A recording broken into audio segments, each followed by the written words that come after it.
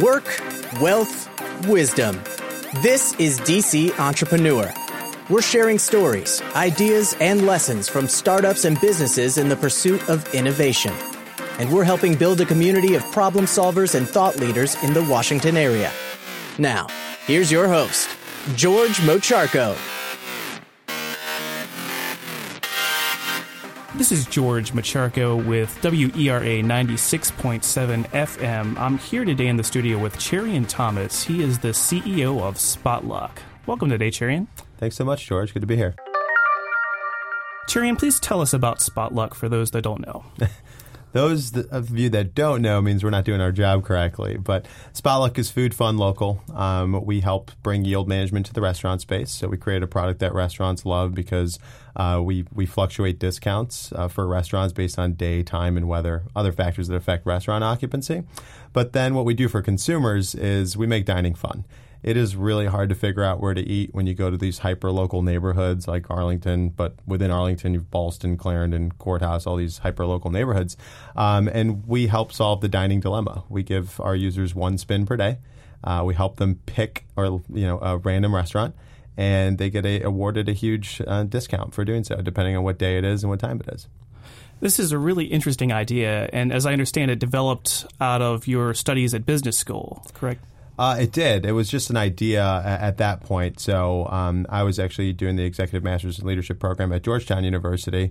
I had finished my MBA. I really think life is about leading people, so I wanted to, have the credentials to back that, I guess, the accolades. And so, I had a capstone. I took it seriously, and it's a good testament of showing, hey, take your deliverables or homework seriously because you never know what can come out of it. But I'd really, really just say that none of this happens without a great team. That really started with our co-founder, Brad Saylor. He was a corporate attorney and CPA, so it made for a real great dichotomy.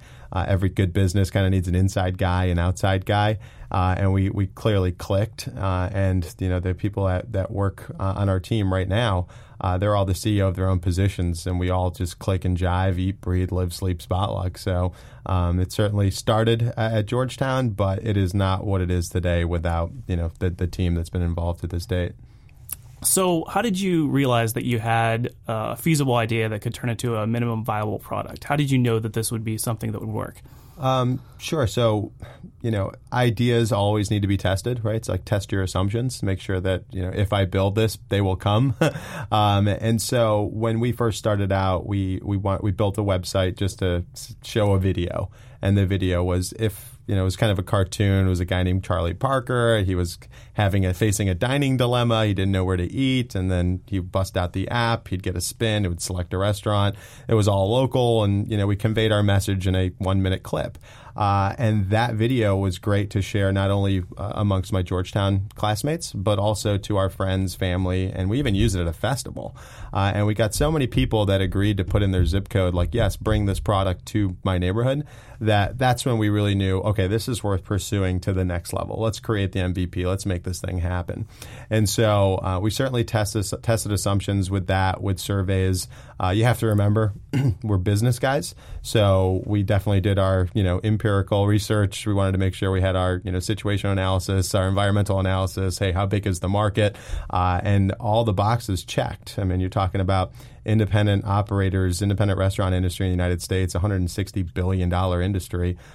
Go big, right? If we capture a sliver of the market share, then the rewards could be, tremendous. So, and then on the other side, we wanted to solve a recurring problem, which is everybody and anybody, right, faces a dining dilemma. I'm sure you've been in a situation where you've been arguing about where to eat, and it takes 15 minutes to figure out. Well, in 15 seconds, we help you make a dining decision, and we give you a little bit of a nudge to get you in the door. But that nudge we make sure is smart. And that's where our patented software comes in, where we fluctuate the incentives based on those factors: day, time, weather, distance, consumer behavior, ratings, all sorts of different factors. So you have this demand pricing kind of set up into the back end of the app. Mm-hmm. Can you talk about how you developed that and came up with that idea to work with the restaurants and partner with your local vendors? It's simple. It is the future, right? Mm-hmm. I fundamentally feel that 2020, you're going to go shopping at Montgomery Mall, and prices will change in front of your face, or at the grocery store in front of your face. There's just enough information out there that we know that somebody is buying chewing gum. It's an impulse buy. It's right at the register. You might get away with an extra cent or half a penny or whatever it may be. And it's just a matter of time before that happens, and I take that to the grave with me. But from this standpoint, we wanted to make sure that it was applied to the restaurant space. So before we started taping, you showed me a heat map that you had. Can I talk about that? Yeah, of course. Yeah, it's pretty powerful. Mm-hmm. I mean, we have a great teammate on our team. His name's Shri, and he's all things data, right? He's an absolute data beast. And, he put together this video, which basically shows where people are opening up Spotluck and spinning the app in the United States, right, on a month-by-month basis. And you'll notice we have a contained marketing strategy, meaning I don't really want people in San Francisco knowing about Spotluck because I don't have restaurants there for you. Sure. So we try to market only in and around the DMV, and now over the past month, Philadelphia, since we launched there. And as you saw in that video, DC is an amazing, amazing market to launch a product at because it's such a melting pot and because it's so transient. People are taking great ideas and great concepts and then going back to Florida or going back to their Chicago and talking about it. And so that map is a real great indication of how we've been able to fill one side of the funnel in a two-sided marketplace. So we got consumers on one side, we got restaurants on the other. The fact that people through word of mouth are kind of sharing the app means that making our consumer acquisition is much easier. So, yeah. So, what's interesting to me is that part of the success here is tied to the fact that there's just been so much development in DC. One of the things that the app does is you work with local-based restaurants. Can you talk about how you select the neighborhoods that you do? Yeah, sure. So the success here is definitely because of DC in itself. I mean, it's arguably one of the largest dining booms going on in the nation right now. But it's also very similar to Philadelphia, right? It's very local. People want local. People are proud of their neighborhoods. And so we select the neighborhoods, in a very, very targeted approach. So you'll notice Arlington, right? I mean, it's so hyper-local, right? It's Ballston. You have a hub there you can spin. You got Clarendon you can spin. Courthouse you can spin. Crystal City, right? And it's keeping up with consumer trends. People want local. No one wants to spin a wheel and land on TGI Fridays. They want to land on, hey, where do the locals eat around here? And then it's also keeping up with consumer trends, I guess, in the media space as well, right? Everybody wants to know what's going on in their block, not what's going on in Virginia. Tell me what's going on in my street. And that's what we do. Now, one of the things I think that's interesting is you've done a lot of neighborhood events, and part of it is incorporating the design of the app into the real world. Your spinning wheel. Mm-hmm. Can you talk about how user experience plays a part in the app? It plays the entire part of the app, right? We used to think, Brad had a great idea, I had a great idea, even our internal team has a great idea. None of that matters until your user base validates it. And so what we've been really fortunate to have here is an organic user base that is very engaged.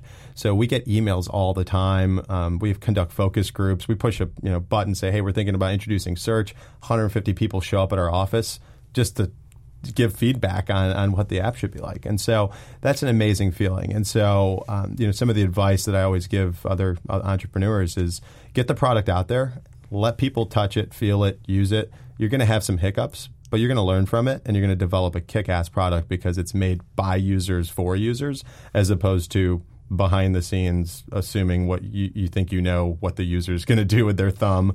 You think you know what the user is going to do as soon as they get their tab, right, and so forth. So right. So it's interesting. You've got the balance of big data, and then you've got the balance of user experience really kind of blending together to create this app. Mm-hmm. So what do you know now? And how many years has Spotluck been in business now? We launched June 2014. 2014. So just over 2 years now. So what do you know now that you didn't know when you first started out that you wish you knew then? Oh, gosh, a lot.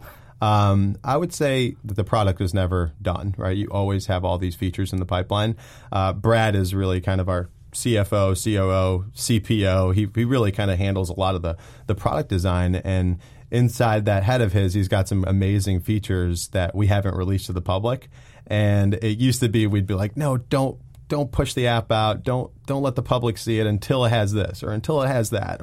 And the bottom line is it's never going to have everything you want in it. So just get it out there, and you can always build upon it. And I wish someone would have told me that, because when we first submitted our first build to Apple, it actually got rejected. Immediately, we took that and said, okay, well, we have a little bit of time now. Let's make it better. And really, we probably could have gained a lot just by putting it out there and gaining what the first exact users wanted to say about that first iteration that would have come out. So let's talk about the entrepreneurial journey.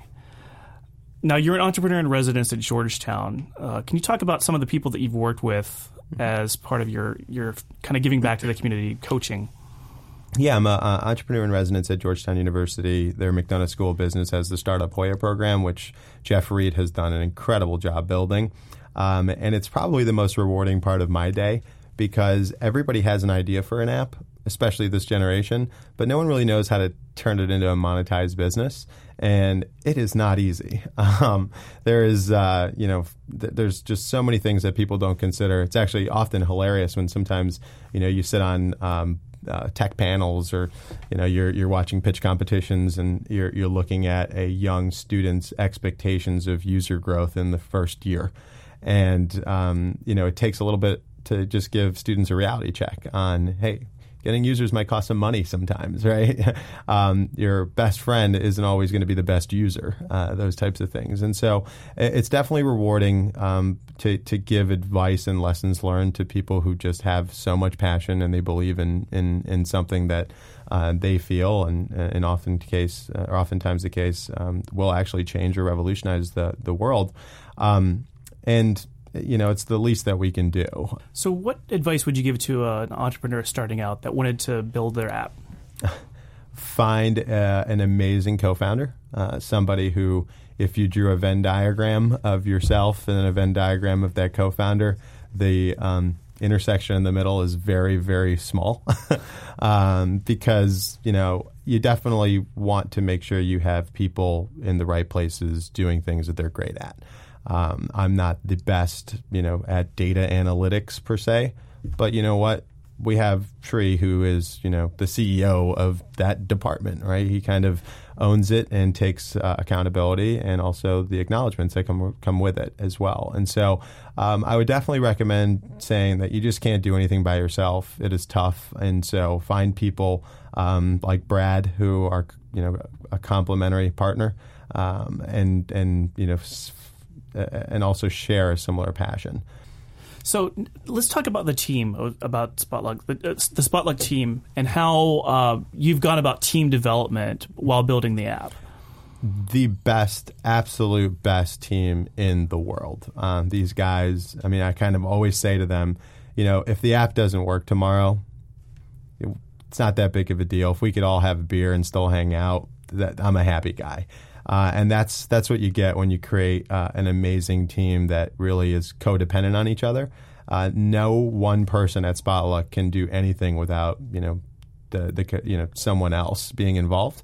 So, for example, you can go sign up all the restaurants if you don't have someone making the digital, making the creative, getting out there, engaging with the community like Lauren does, who's from Arlington actually. Then all of it's set up for failure. It's just a matter of time. But if you get the right gears in the right place, working with each other for a greater common goal, that really increases the likelihood of success. And so big shout out. Also, I will tell them that I think since Tom, our marketing director, has been out of town for a couple of days, I am undefeated at the office in ping pong, so let it be known when the team hears this.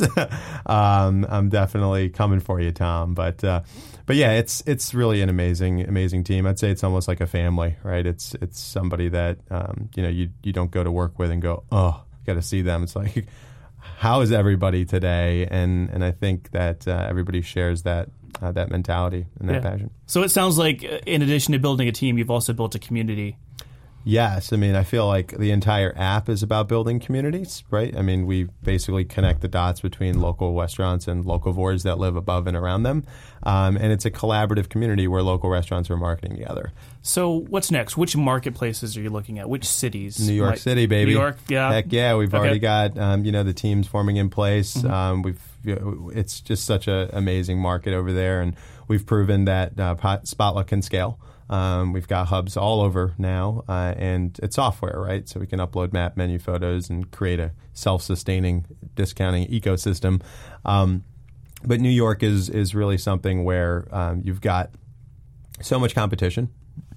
Increasing competition equals very high elasticity of demand, so people are sensitive to pricing. And so it really checks the box for what would be really great for Spotluck. I mean, if you look at New York City, there is really hard to make a dining decision. Definitely excited about New York City and the fact that Philadelphia is growing 25 times faster than DC market. Means that we've learned a lot, and we can apply those lessons learned in new markets. And with DC, Maryland, Virginia, and Philadelphia, we've learned a whole lot, and we're going to apply those things and extrapolate it into the Big Apple. So what I've heard from many app developers is that it's very difficult to stand out in a crowded marketplace. What do you think is the differentiating factor that Spotluck does in being able to market itself and get itself into the hands of the right consumers? Yeah, you're 100% right. There's a lot of white noise out there, and so it comes down to performance, right? User experience and performance. And so if you sign up a whole bunch of restaurants and you don't have the platform balanced with users, sooner or later, restaurants are going to say, what the heck am I doing with this thing? And the same thing is if you have too many users without enough choices of restaurants to dine at, you're ultimately going to get users emailing you saying, what the heck, give me more restaurants, keep going to the same places. And so it's really about creating a two-sided marketplace that's balanced, and that is very challenging to do. But there is a lot of white noise out there, and I think it's great because it says a great thing about technology. But at the same time, you always have to look at, hey, look, are there users? Are there restaurants? Is anybody on either side of this platform? Because that's going to be a testament on whether it's going to stand the test of time. Yeah. So what metrics do you think are the most important when it comes to getting your app recognized? There's a slew of metrics. I mean, we kind of teeter between, look, you want to get downloads. That's clearly right. And that's the top end of the funnel. People see your brand, then you finally get them to the iTunes store. Hopefully they remember their password, because you might lose people with little holes in the funnel throughout the process, right? And then you obviously want them to create an account and so forth. So we track all these things to make sure that there's no one big gap where people are falling off. But in addition to just getting downloads, you certainly want to get engagement and usage. And so we really look at two things, which are, hey, look, the month over month, and day over day, I should say, increase in new users, but then also the engagement. How is it performing in each restaurant, in each hub, in each neighborhood? Has it grown since last month? And that's really important because we have a saying at Spotluck, and it's hashtag UTTR, which is up and to the right. And so we always want to make sure that graphs and charts and everything internally as our company look that way. And knock on wood, it always has. And so that's been great because you have to have goals. Every month we have a goal, and every month after month we've exceeded our own expectations, which has been pretty awesome. So talk to me about how you're able to do the work-life balance thing. You mentioned having a child, a wife, a dog. How do you balance all these different spheres of your life together? Having an incredible co-founder that you can rely on, and hopefully that feeling is mutual. But yeah, I mean, you can't do it alone, but balancing it is really challenging. I think that my wife has been overly supportive. I think she knows there's a screw loose somewhere up here. Good luck convincing me that prices shouldn't be the same on a Wednesday at 3 when it's raining versus a 5. There's, you're going to have a tough battle on your hands. And so I think she knows that, and she also believes in it. And so I know I speak for, the rest of our team with their support system as well, which is, we're going to eat, breathe, live, sleep Spotluck. We have huge expectations for the company. We have the right team that can execute. And so, it's going to take a lot of hard work. But if it was easy, everybody would have done it, right? Talk to me about the support that you've gotten from the DC tech community. I know you've spoken at General Assembly, 1776. You mentioned Startup Hoyas earlier. How is the DC tech scene different than other tech hubs? I mean, what's unique here that makes it so supportive for entrepreneurs? You know, I would say that there's a lot of companies that either, if they didn't start in D.C., they're trying to penetrate to get the D.C. market. And you have to remember the government's the largest consumer of any product, right? And so certainly people want to make sure they have a presence in the D.C. area, which is why you see every major entity have some sort of presence in Washington, D.C. or the surrounding area. So you're always getting great companies coming into the area, which allows you to stay on your toes on what technologies are innovative and what's happening. And the DC tech scene has been awesome from, even some of the meetup groups from DC Tech Breakfast or DC Tech Meetup. And it's been cool to kind of watch other companies grow as well. And even have some friendly competition with some other companies. I know DC put in the brackets. Tech Madness, which was really pretty awesome, where they ranked up 64 companies, which company is going to be the most valuable in the next 5 years. And so we were, up there. We were a 16 seed, so it was a true Cinderella story. And we were up there with companies with, 3,000 employees doing 500 million annual sales and so forth, and publicly traded companies. And who'd have thought a company that was in my basement 2 years ago ended up winning the whole thing? And so, and that was partly because of, it's a good product, but we also have a great following as well. So, but yeah, it was cool, friendly competition. I remember talking with the Canvas CEO, and he and I were actually doing a MIT Enterprise Forum speaking engagement together, and it was the day before they were announcing who the winner was, and we were both in the the finals. And so it was definitely heated. Yeah. So competition we were taking photos, kind of posing with the boxing gloves and so forth. But at the end of the day, he's created a kick-ass company and a product that's amazing, and I certainly support what other companies want to do 100%. Awesome. Is there anything you'd like to leave us with today? Gosh, if you haven't noticed, a big kind of common denominator on the things we touched on is team and people. You can have the best product in the world, you can have the best patents in the world, but if you don't have the right people, it really doesn't matter. And so just, again, wanted to just give a shout out not only to our DC team, our Philly team, our India team, our team in California, and a big shout out to our management team that's really kind of connecting all the dots and making sure that we're moving forward in the right direction. So again, just wanted to leave everybody with that. And from an advice standpoint, again, find the right team, find the right co-founder, find the right VPs, and things should fall in place. And don't take my enthusiasm the wrong way. We certainly have a long way to go. It is just a good foundation, but we really believe in what we're doing. Yeah, and it certainly seems like you're poised for success. Well, Cherian, thanks so much for joining us today. You can get more information about Spotluck by going to www.spotluck.com. That's SPOTLUCK.com, and also looking on the Apple Store and Android. Yeah, it's a native iOS, native Android. The other thing I wanted to tell people, too, is that we will have a huge presence at the Taste of DC this year, which is what we're all about, food, fun, and local. So keep an eye out on what we're going to be doing there. It's going to be pretty cool. We've teamed up with Drink the District to really put on a show. So what's the date for that? That is in October. So, October. Yeah. Okay. So it's going to be a lot of fun. We're definitely excited for that. So be on the lookout for it. All right. Keep it on our radars. Well, thanks so much again. Yep. Subscribe to this podcast via iTunes and connect with us on our blog, dc-entrepreneur.com.